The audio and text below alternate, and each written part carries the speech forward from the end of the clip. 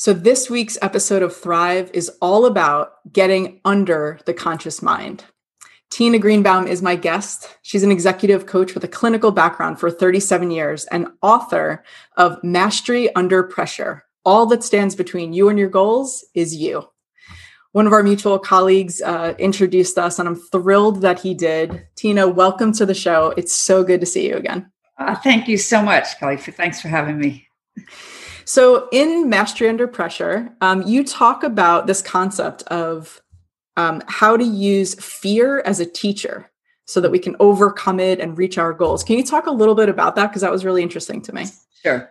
Well, there's a wonderful, great sayings, a couple of them that I use all the time, is the only way past it is through it. Mm-hmm. So what our general tendency is to, when we get scared about something, we don't want to look at it. We get scared and we turn the other way. And the tendency is to avoid.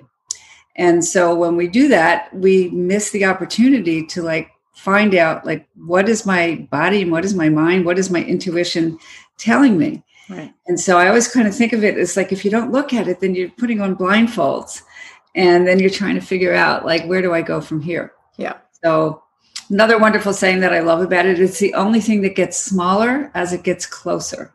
Oh. So when it's very far away and we're avoiding it, it's really, really, really big.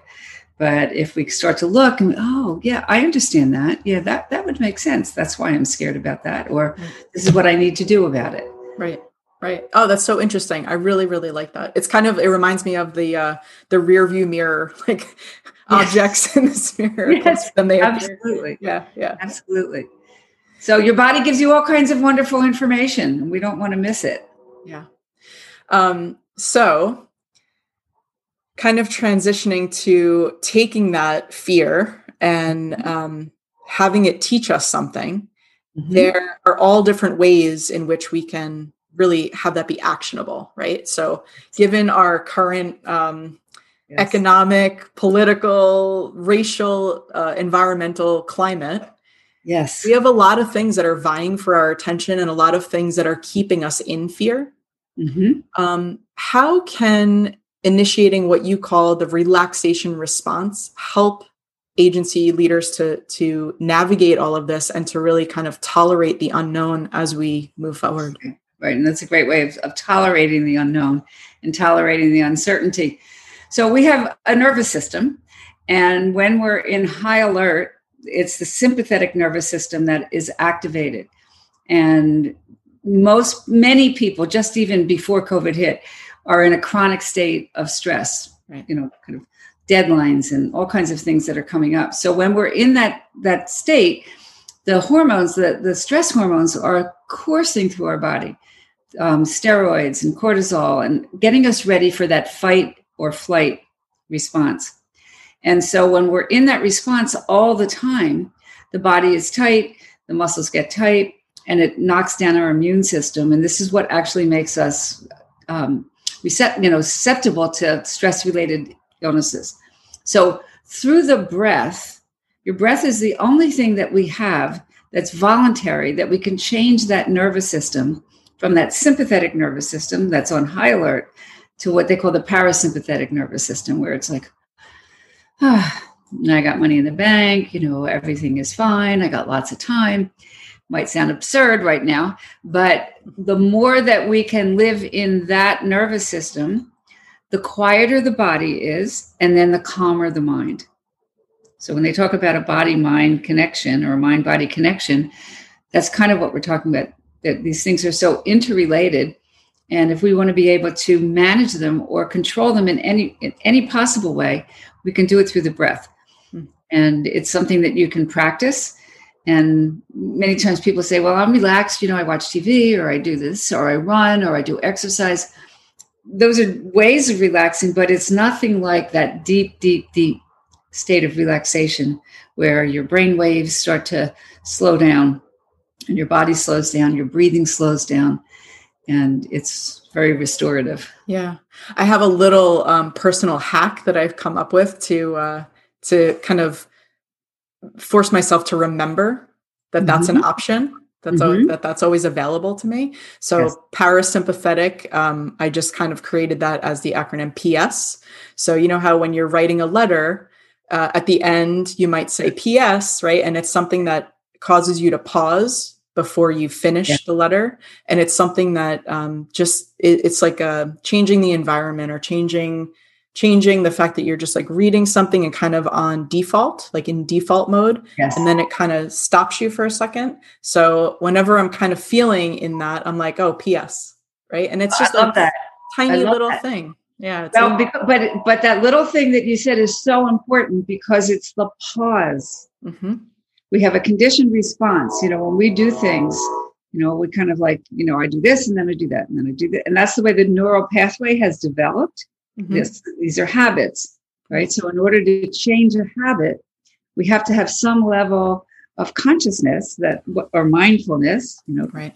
Awareness of what's going on so that we can then create the pause and then we can choose a different point. Right. That's exactly what I say. I say, PS, you have a choice. I love it. Yeah. It's great. So there's another tool that you have that you talk about in the book with regard to visualization, right? Which is especially relevant to creative leaders. Yes. We're very visual people. So how do you suggest creating powerful visualizations to increase the probability of realizing a desired outcome? Okay, perfect. So it's the use of your senses. So you can visualize, you can picture something. Let's just say you want to picture an outcome of a project that you're working on, Mm-hmm. And that your people are going to love it, your client's going to love it, and and you're even imagining what the presentation of the event is going to be. So you bring in all your senses. You bring in kind of the room that you're in. Well, right now we're all on Zoom, so we can still imagine how many, what everything looks like and the people look like and how I want to feel and the feeling that I want to evoke in the people that I'm working with. So it's all your senses. I can taste it. I can feel it. I can see it. And you create this image. So I do this every time before I'm getting ready to do a talk or a presentation or a speech, or I imagine the room that I'm in. I think a lot about the energy that I want to create. And I'm imagining, looking at you, I'm doing a podcast with you and imagining before I even get on, how I want to be, how I want to look, how I want to feel. So you get us all, bring in all your senses and you do it with great, great detail. Mm. And so when you do that, your brain already has gone through the experience. So it's not the first time when you do not it. The first time. Right. That's exactly right.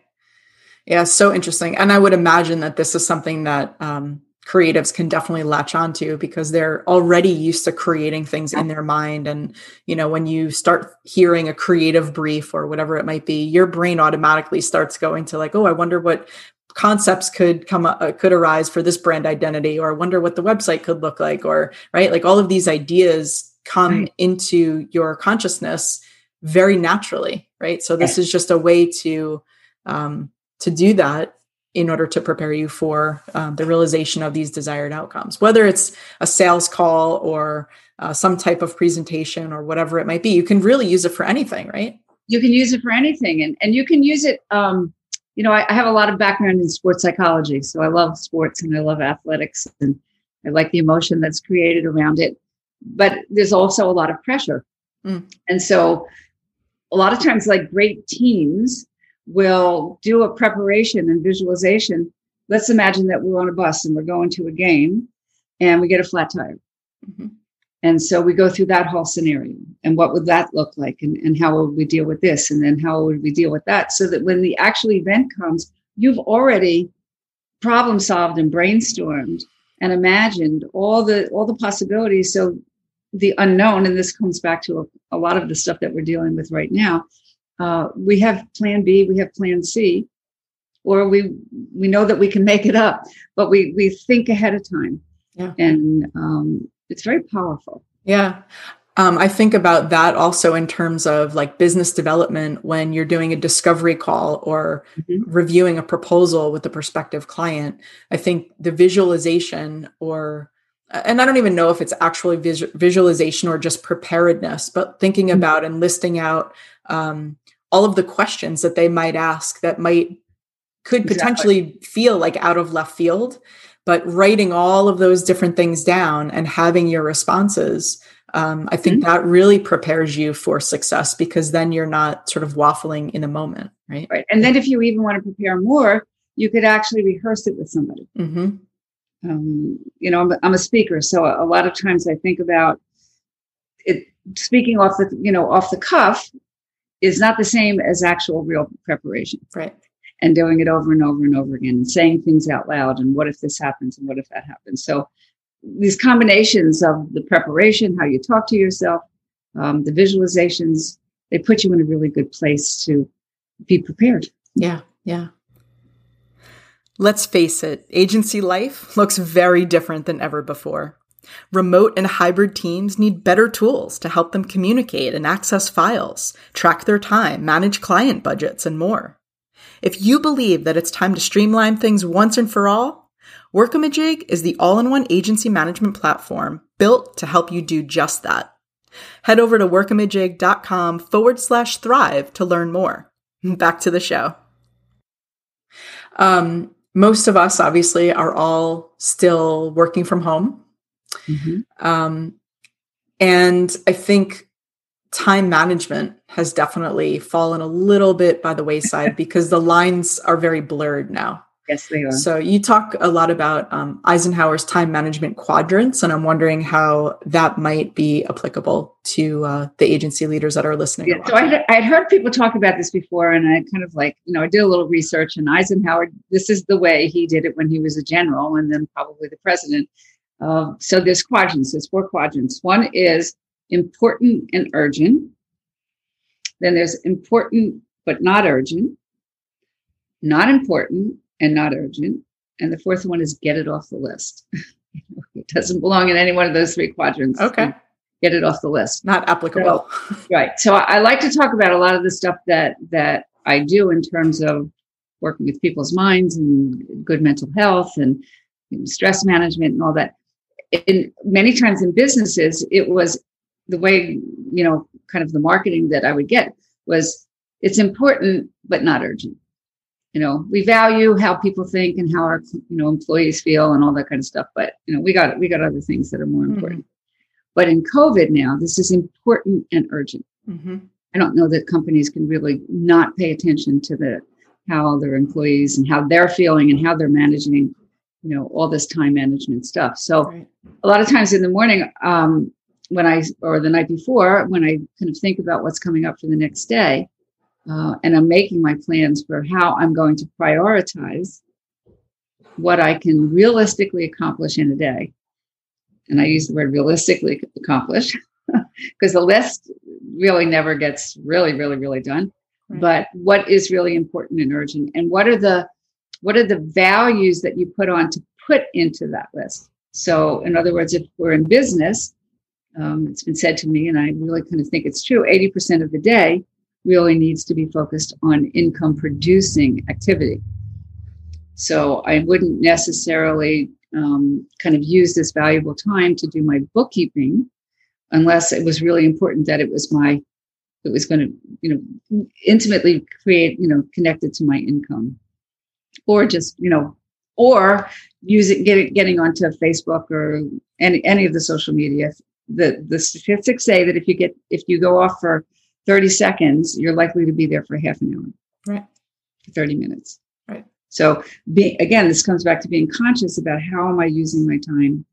Is this taking me, if I've set out a goal for myself, is this matching up to that goal, or have I gotten distracted? And that's one of the other things I talk a lot about is focus, being in focus, knowing when I'm focused and knowing when I'm out of focus, and then how to bring myself back, and really being disciplined with yourself has a lot to do with your time management. I'm wondering if, because so many people sort of default to lists, like list making. I know I definitely did when I owned my agency. I had to get it out of my mind so that it was on paper, right? Mm-hmm. I'm wondering if one of the the methods for using these quadrants, or taking that list, which you know that you're probably, until you train yourself out of making the lists, you make the list, and then next to it on the same page, you create the quadrant, and then you add the things from the list to those quadrants. Is that sort of how you're saying? That's sort of what I do. Or one of the other things that I'll do is I'll look at the list, and then I'll number them. Yeah. So I might have, 5 or 6 things on, and this is 1, this is 2, this way down here. Yeah. And so it puts order. So I think one of the things that's really important in this period is that we do best when we're grounded, when our mind is not scattered and all over the place.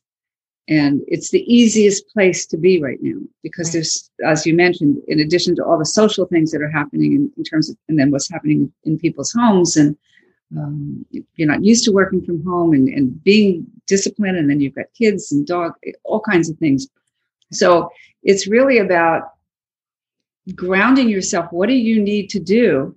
You and I were just talking just before we came on, in terms of, I have a wonderful meditation group that every morning at 7:15, which really, really grounds me. Mm-hmm. And because I'm in this group, and I'm actually even paying for it, but that's so secondary. But I'm in this group, and so there's an accountability. There's a commitment to myself, mm-hmm. somewhat to the group. I don't know whether they would really notice whether I was there or not, but it gives me order. Mm-hmm. It gives me structure. Mm-hmm. And so when we come to the level of uncertainty that we're living in, it's really about what's in my control, what's out of my control. This is one of the central themes that I think about every day. As soon as I start to feel anxious, the second I feel anxious, okay, what's in my control, what's out of my control. Right. That's a good way to put it. And I really, really resonate with the idea of commitment to self. I love that. I talk about that also because for me, it comes down to trust, right? Like, if trust is so important in all of our relationships, how can you expect someone else to trust you if you don't inherently trust yourself? And making these small commitments, like going to this meditation practice every day, that's a commitment to self, right? That's right. So along those lines, you like to leave leaders with a simple question that actually helps them to explore things for themselves. And the question is, do you believe that the skills and the knowledge that got you to where you are now are going to be enough to get you where you want to go?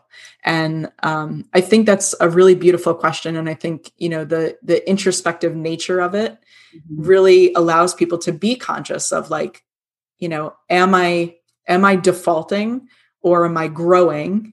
Right. I'm just curious, what are some of the conversations, or some of the things that have come out of that question that you've asked other people? It's interesting. I just had a conversation with a colleague, a friend yesterday, and she just said, I'm bored. I'm just like really bored. I went to a conference. Actually, it was a live conference. It's one of the few. Oh, wow. They all took the risk to go and to be there, and they were very conscious of how they were set up and so on. She said, but, it's the same people. The speakers were great, but I've heard them all before. She said, is there something wrong with me? Am I not, challenging myself to grow, or doing the introspective work about what's going on? And there's a really wonderful diagram that I learned a long time ago, and I can just describe it if somebody's listening. But imagine that you're a dot, and everything that you have ever done in your life is all involved in this dothood. Your education, the knowledge you have, your life experience. But at some point, it gets a little kind of, boring. It gets a little tight, and we want to get outside of that dot. And so we start to venture outside. But, oh my goodness, this has no shape. This has no form. So I think I'm going to go back. It's a lot safer to be a dot. And so we go back in here, and then we're bored, and then we venture out. But if we allow ourselves to continue to venture out, we have no idea where we're going. We have no idea what it's looking like, but we're sort of following that intuition. At some point, we become a triangle. Right? So we've got the dot, and now we're a triangle. We have all the space to discover all these new things. So it's a process of discover, explore, and mature. Mm. And so now I'm in this triangle, I know every nook and cranny of it. I'm so bored. And then we start to venture out again. Okay. And so this is a wonderful way to think about the process of growth of where am I today on this scale. Right. So my friend she was at the edge. She was done. She was ready for something new and didn't really realize it. And so we just started talking about, other possibilities of things where she could take her business and take herself and new groups and new energy. And then we get vitalized, revitalize. Yeah. And so that's for people who are really growth oriented. Many people will stay in that dot forever. Yeah. Yeah. It's so interesting. I really love that analogy so much because I think of the dot as, the more that is encompassed in that or comprised in that, the tighter it feels because everything is keeping you small. That's right. Right. And so I like the idea of changing the shape. There's something nice about that. Changing it from the triangle. And then I would imagine, as you're going out, you're probably creating a square. And then ultimately you probably get back to a circle again, but the circle is so much bigger. It's like 25 times bigger. That's a really, really interesting analogy. And what I said to her, I've been doing this for a very long time and my clients don't bore me. I get bored with me sometimes, if I'm repeating the same thing and, using the same techniques and so when I get to that place, when I get bored with me, it's time for me to grow again. It's time for me to learn something new. And that's where the self-awareness comes, right? And being conscious of it. Yeah. Always. So good. Oh, I love this conversation. Tina, thank you so much for joining me today. I really appreciate it. And I will put show notes in the show notes. I will put links to your website and to the book on Amazon as well. Thank you so much. And there's also a quiz that people can take. Okay, great. And I'll get to that too. And they can see where they are on all these different things that we've talked about today. Fantastic. Thank you so much again. Thank you. This episode has been brought to you by Workamajig, the #1 creative agency management software. Show notes at thrive.workamajig.com. Find out how your creative agency can become more productive and more profitable. Schedule your demo at thrive.workamajig.com.